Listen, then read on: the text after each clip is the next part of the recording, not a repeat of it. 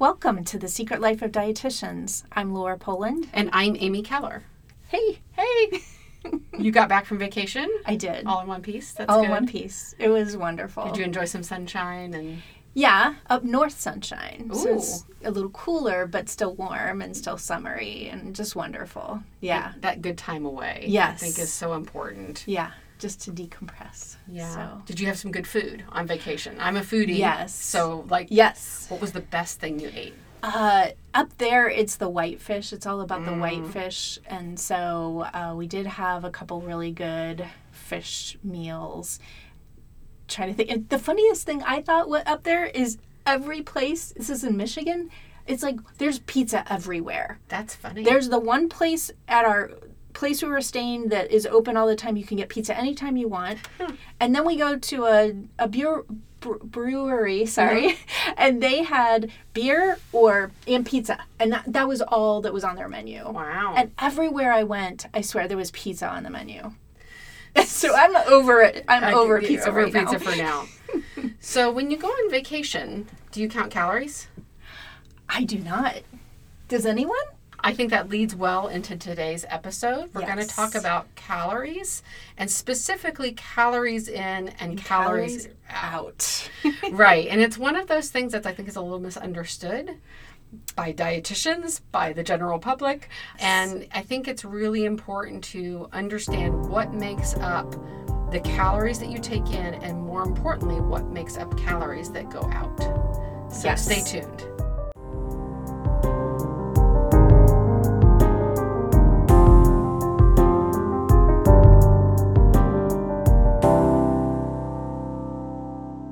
These calories in, calories out, I had no idea. I started doing some looking into this.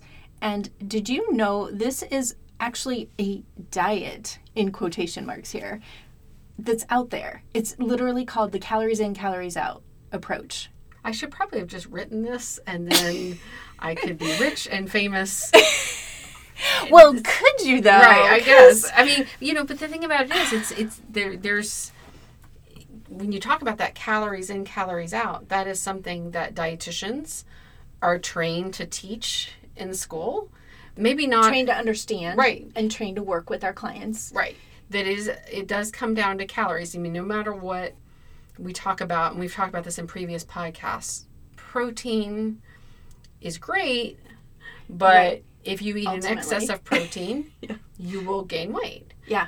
Nuts are very healthy for you, but in portions that are reasonable, because they're quite calorically dense. They're nutrient dense, but they're also calorie dense. Interesting side note, as I was researching this, they were talking about nuts, and the digestion of nuts may not be as calorically dense as, like, we may not absorb as many of those calories from things like nuts as we do from other foods. So that's kind of a spoiler alert of where we may be going here with this. Right. But it's interesting.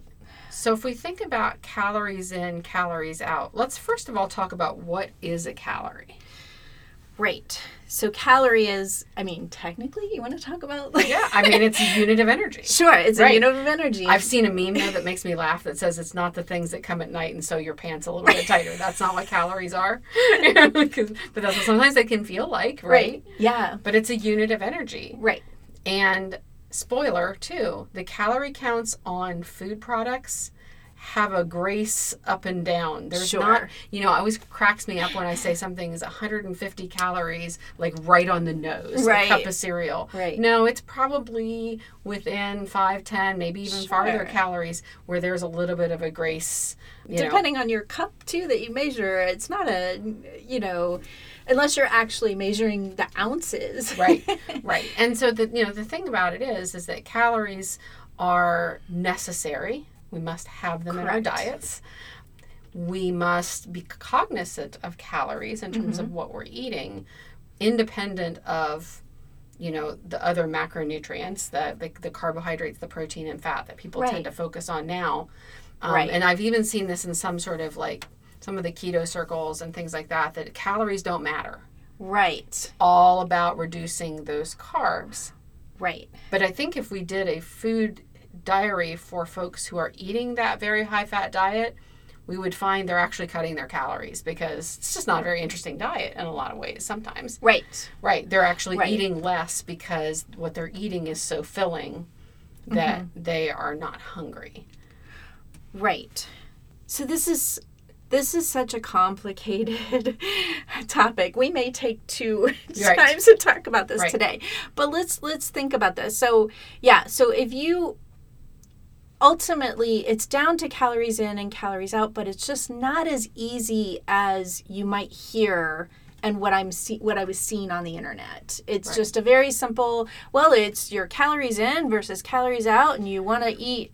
Obviously, when you're looking at that equation, if you consume more food than you need, calories in, then the excess gets turned to energy it turns into extra weight. Mm-hmm. But if you burn more calories than you consume, your calories out, then you burn stored body fat or energy, and then you end up losing weight. So that seems really intuitive. Because you think, that makes sense. Mm-hmm. But I think it's kind of an oversimplification. It is, and here's the problem, is because we are in a society that more is always better. Right. So, a bigger deficit is always better. So let's talk about that deficit. Okay. How do we get, let's say I'm a client coming to you and I say I would like to lose 15 pounds by, I don't know, mid-October, so a very reasonable period of time. Okay. Because this is July. Mm-hmm. When you're talking about a deficit, what goes into making up my calorie burn every day?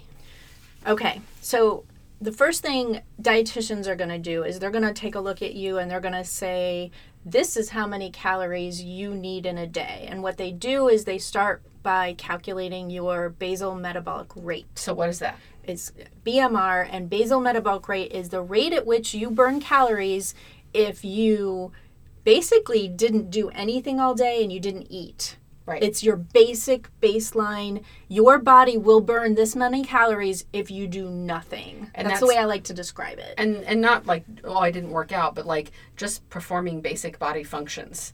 Respiration and your heart beating and your brain functioning and all of those types of things. We're not talking, I just laid around on the couch.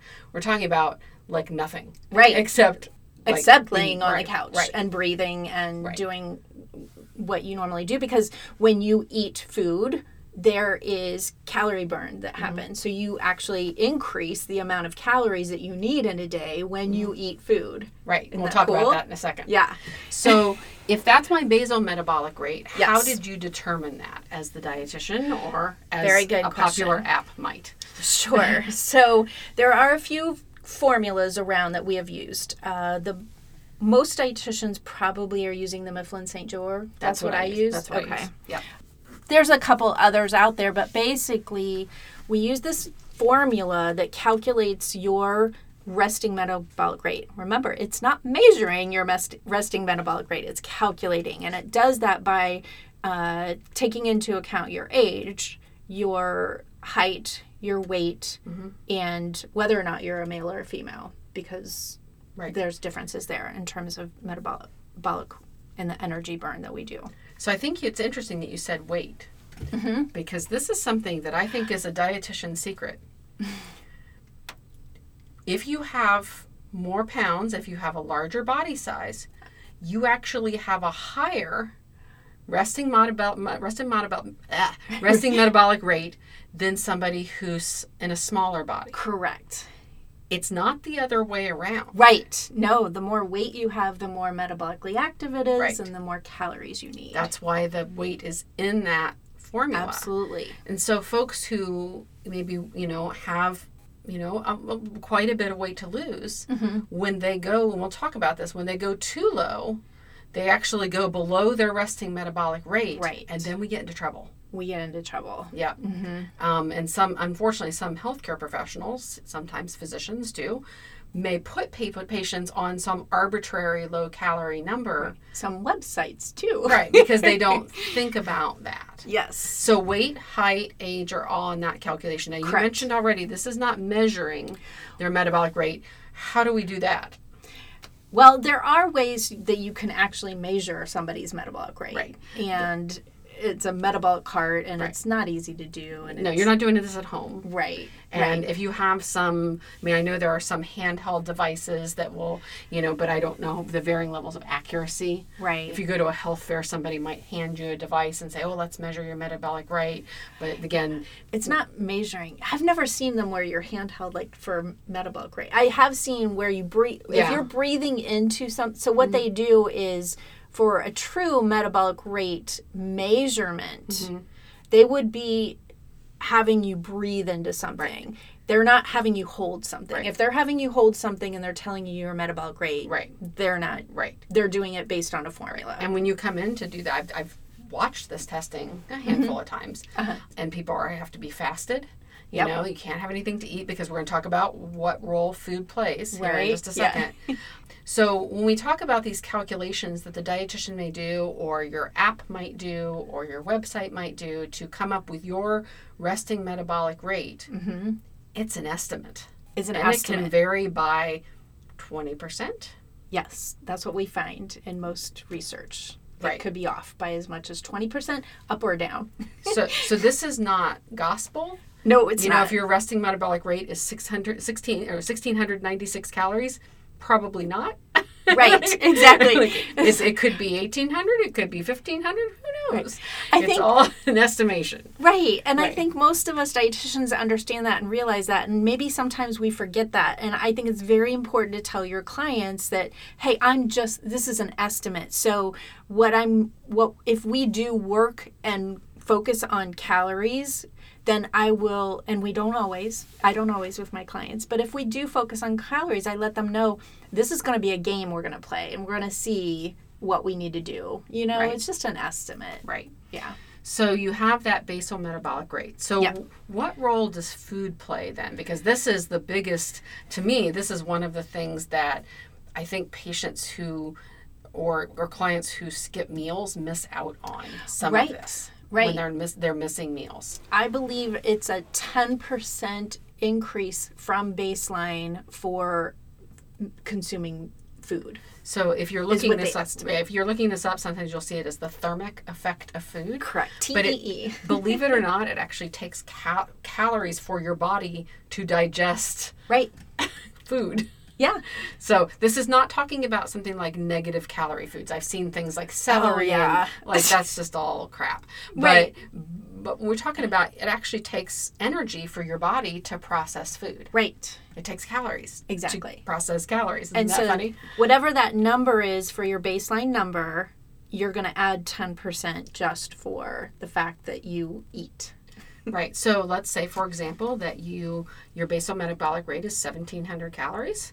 Okay, so now we're adding 170 calories just for the thermic effect of food. Correct. Not optional. You do have to eat. Right. So, and that doesn't even include the fact that we actually are not going to be laying in our bed all day. Right. So let's talk about activity. Yes. Purposeful activity like going to the gym versus just being up around your house and taking care of things. Yeah. Depending on that activity level, your dietitian will add in what we call an activity factor.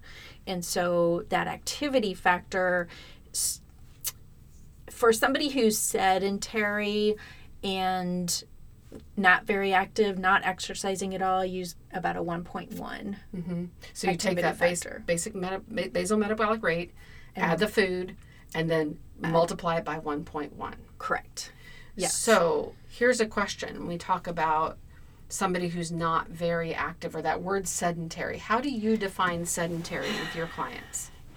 For me, it's somebody who's not doing any physical activity. And that's really hard because sometimes when I really talk to somebody, they could be cleaning their house and that could be pretty active. Mm-hmm. So, I'm counting activity, but we do get kind of used to certain activities. This is why this calories in and calories out is so complicated and tricky. I mean, we're just trying to describe the calories in, how to come up with that number.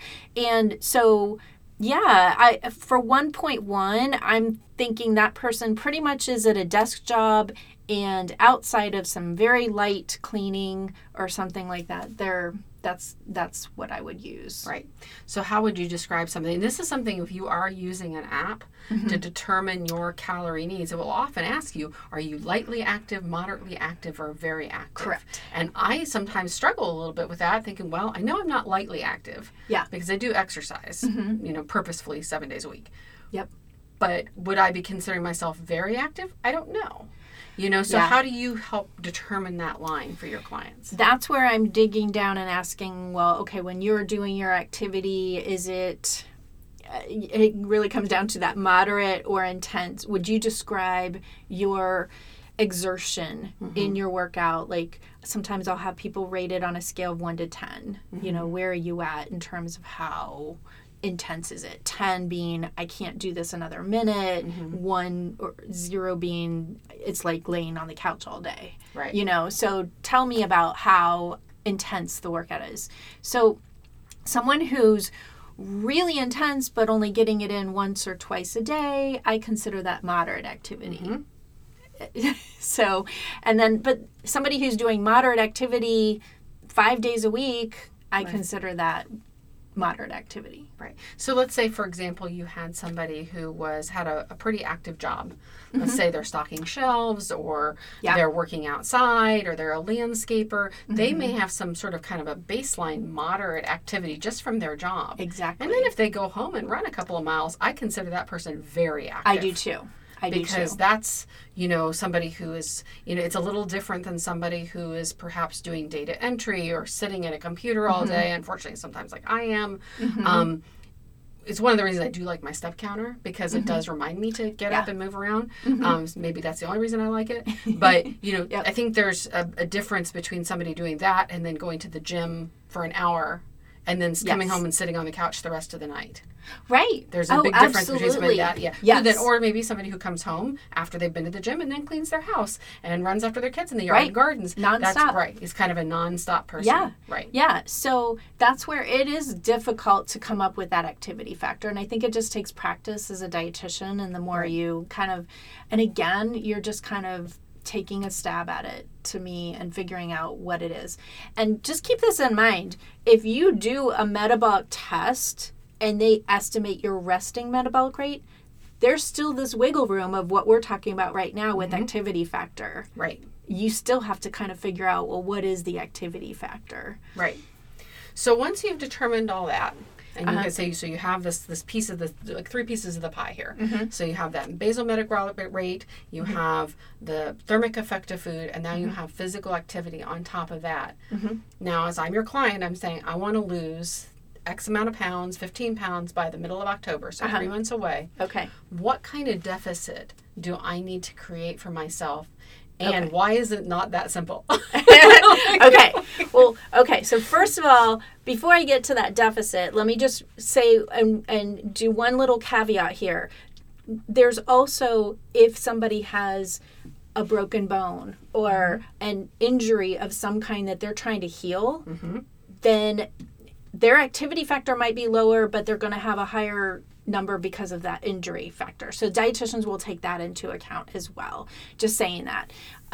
So keep that in mind too if you're doing your own calculations is, are you trying to heal something? I do this for patients in the hospital. Yeah. I mean, if I'm seeing a patient with a hip fracture, I'm talking about extra calories and protein because there's some stuff that's got to get healed. Exactly. And if we cut calories at that time, it's not going to heal. Right. And that's your body processes. So you're going to have a higher need at that point. Okay. So deficit. So how many calories do you need to create a deficit to see weight loss? Right. Let's talk about, in order to see a 1 pound weight loss, that's a deficit of 3,500 calories. Right. Okay. It's pretty much where we go. Right. And again, there's probably a little bit of wiggle room in that per person. But generally speaking, 3,500 calorie deficit will equal a pound of weight loss. Most of us don't need more than about, for women, 1,800, 2,000 calories a day. Men, 2,500 calories a day. Unless you're very active.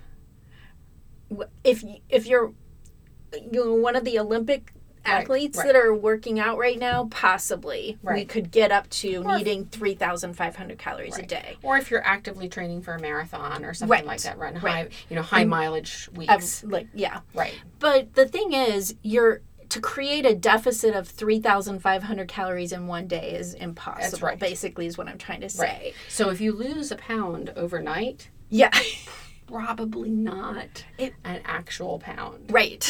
As excited as you might be when you step on that scale. Or if you're losing 10 pounds on a week, on the first week of your low-carb diet, got newsflash, that is not 10 pounds of fat as much as we would like it to be. Right. And it's why weight loss slows down in that second, third, fourth week, especially on those types of diets, because you dumped all the water.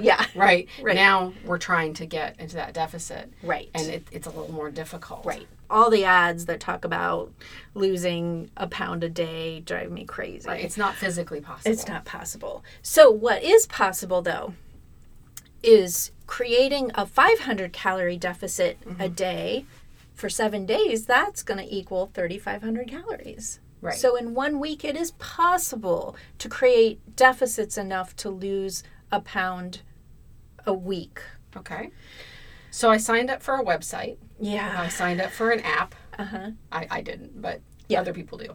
I signed up for a website that said I need to be eating 1,250 calories a day to lose weight. And my resting metabolic rate, as we've already discussed, let's say, for example, is 1,800 calories. What happens? My first question to you is, did you have any say in the app as to how many calories you could create your deficit? A lot of times those apps will ask you, do you want to lose a pound a week or do you want to lose 2 pounds a week? Well, it should never ask a woman if you want to lose 2 pounds a week. So why? Because the deficit that you would create would definitely take you below that resting metabolic rate. Right. Okay, but what's the problem with that? Okay, right? Well, it seems the problem with creating and bringing your calories in to less than what your basal metabolic rate is it's going to start, your body is an amazing adjusting machine, and it will start coming down to that number. Right. Which means that you need less and less calories to eat. Right. Who wants that? Right.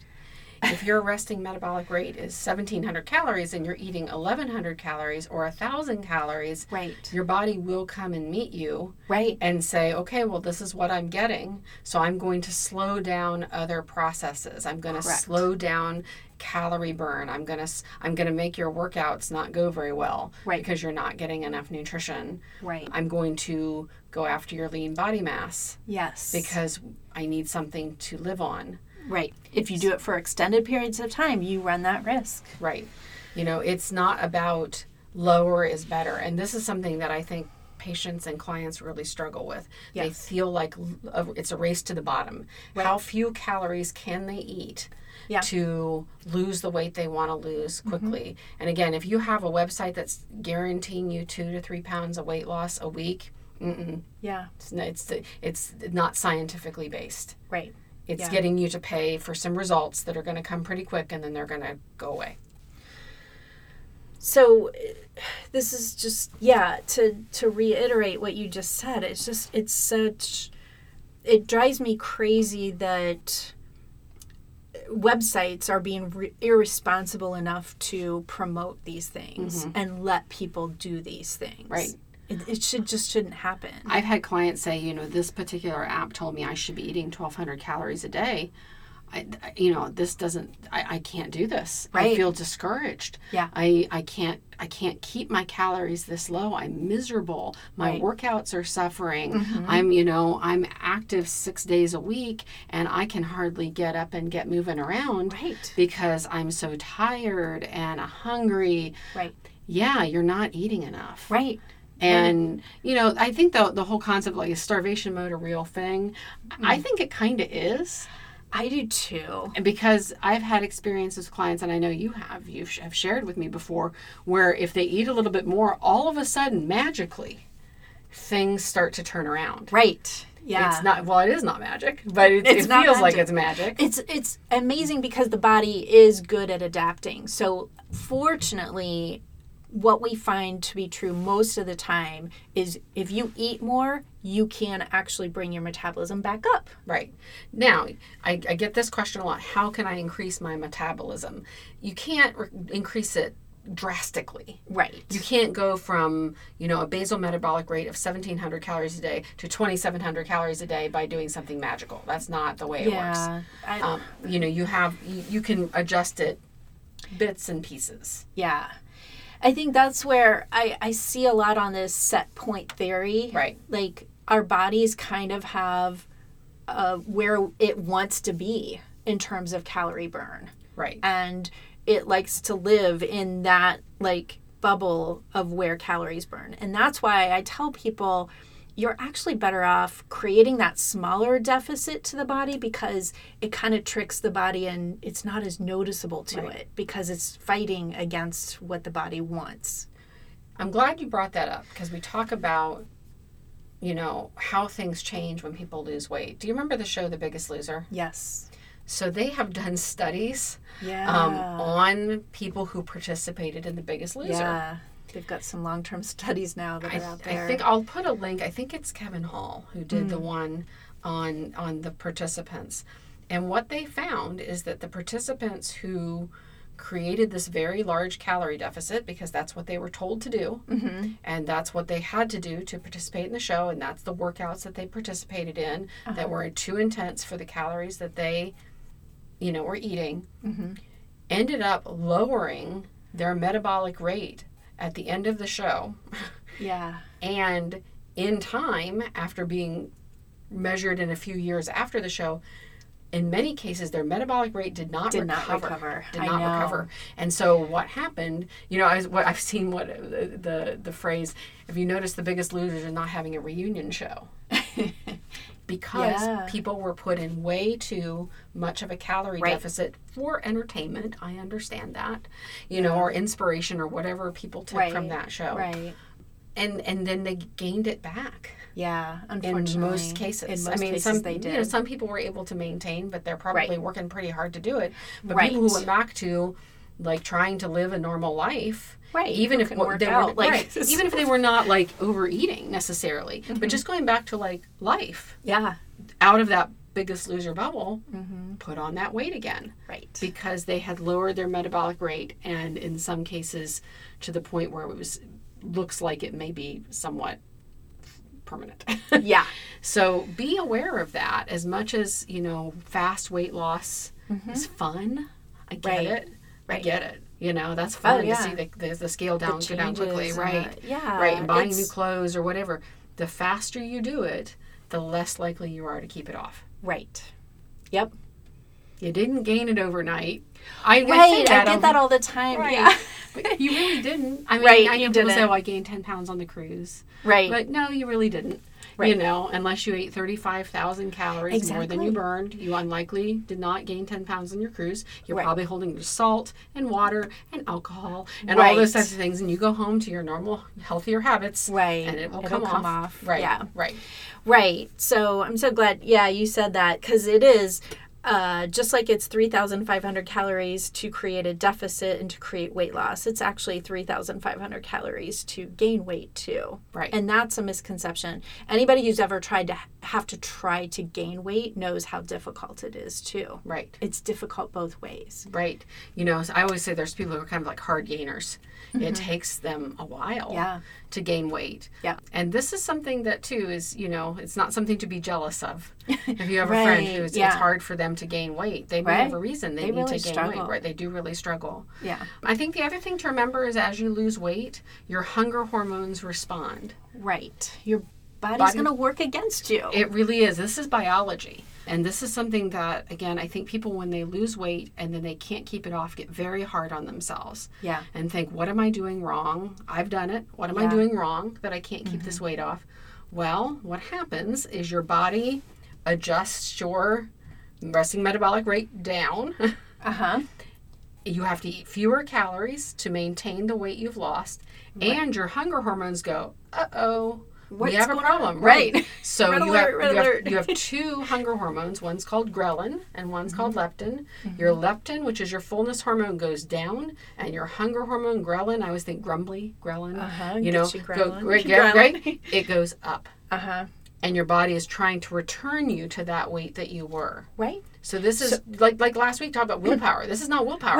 Right. It's so what it is your mind is actually focused on food. Right. And focusing you on food. Right. And it's your hormones that are making that happen. I had a great, I came across a great TED Talk on this by a neuroscientist, and I will post it in the show notes. It's the best explanation of all of that I've ever heard. So, well, and there have been many other studies like this. Ansel Keys did the Minnesota starvation study, which I think they just put a book out about this, which I've not read yet. Talking about, I think it's called The Science of Starvation or something like that, where volunteers, young healthy men volunteered to essentially eat way fewer calories than they needed. Not 0 calories, but just a certain percentage lower. And during this study, their resting metabolic rates dropped. They became obsessed with food. And if you've ever been on a diet, you know what I'm talking about. I mean, some people will come to me and say, yeah, I can't stop thinking about food, but sometimes it manifests itself as I'm out of control with carbohydrates. Right. No. No. Right. Sometimes you might even find yourself on a diet, and sometimes I can tell when friends are on a diet because their Facebook feed turns into recipe land. And then I think, they're probably really hungry. Right, because you're thinking about food all the time. Right. And this is what happened in this study with Ansel Keys, where, in fact, one of the guys, I think, wrote a cookbook during this period of time because he was so obsessed with food. And then when they were allowed to eat what they wanted at the end of the study, they overate to the point of becoming, some of them, physically sick because their bodies were so starved for food. And again, this was not something where they were eating 0 calories. This was, I think, not a significant, not any worse than like a traditional diet would put you on. With 1,200 calories or whatever. Right. They overate when they were able to actually eat again. I would be interested to know if they did a long-term look at that and how that appetite and their basal metabolic rate responded to that. That's what I think I would love to know more about as a dietitian is because people ask me this all the time. Okay, so I have people coming to me for weight loss, and I'm like, we need to get you to eat more calories, And they say, well, what are you telling me? Why do I need to eat more calories? Right. So it's basically trying to get back up to that basal metabolic rate and get you burning calories again. How long does it take for that metabolic rate to respond back the other way? Right. And I can't tell you that. I've asked that in conferences before and things like that. And it just, what I've been told is it depends on how long you've been restricting. Right. And so it could take a while. Right. But it could also bounce back by the next time you see me. And you could be loving me because you're eating more food and all of a sudden you're feeling better and your metabolic rate is responding. You're realizing, and it's all working and you start seeing some changes on the scale finally. Right. But I'm not going to promise that you're going to lose more than a half a pound or a pound a week. Right. And if somebody's telling you that, they're not being truthful to you. No, they're not. That's what most dietitians know. Well, and I'd like to say that they're probably looking at your wallet more than you. Right. And thinking, what can we get from that person? Yeah. I want to talk more about this. I want to get into, again, more of this biology of weight loss. Yeah. Because we talk about things like that 10% weight loss. Well, is that what people should be shooting for? Maybe, maybe not. So let's talk more about that in the next episode. We're going to talk also about calorie tracking. Is that something that people should be doing? Right. Is it helpful to everyone? Maybe there are folks that should not track calories. I think I might fall into that category because I find myself under eating, trying to stay under that level. Right. Are there different ways of doing the calories in and calories out that doesn't require your actually smartphone. Tracking? Right, your smartphone. We'll find out more about that in our next episode. If you have questions after today's episode, or if you have something that you would like explained, or if you have something that you want us to talk about in this follow-up episode, we'd love to hear from you. You can reach us at dish@secretliferd.com. You can reach us on Instagram at The Secret Life Dietitians. us. You can also check out our website at secretliferd.com, and we will see you next time wherever you get your podcasts.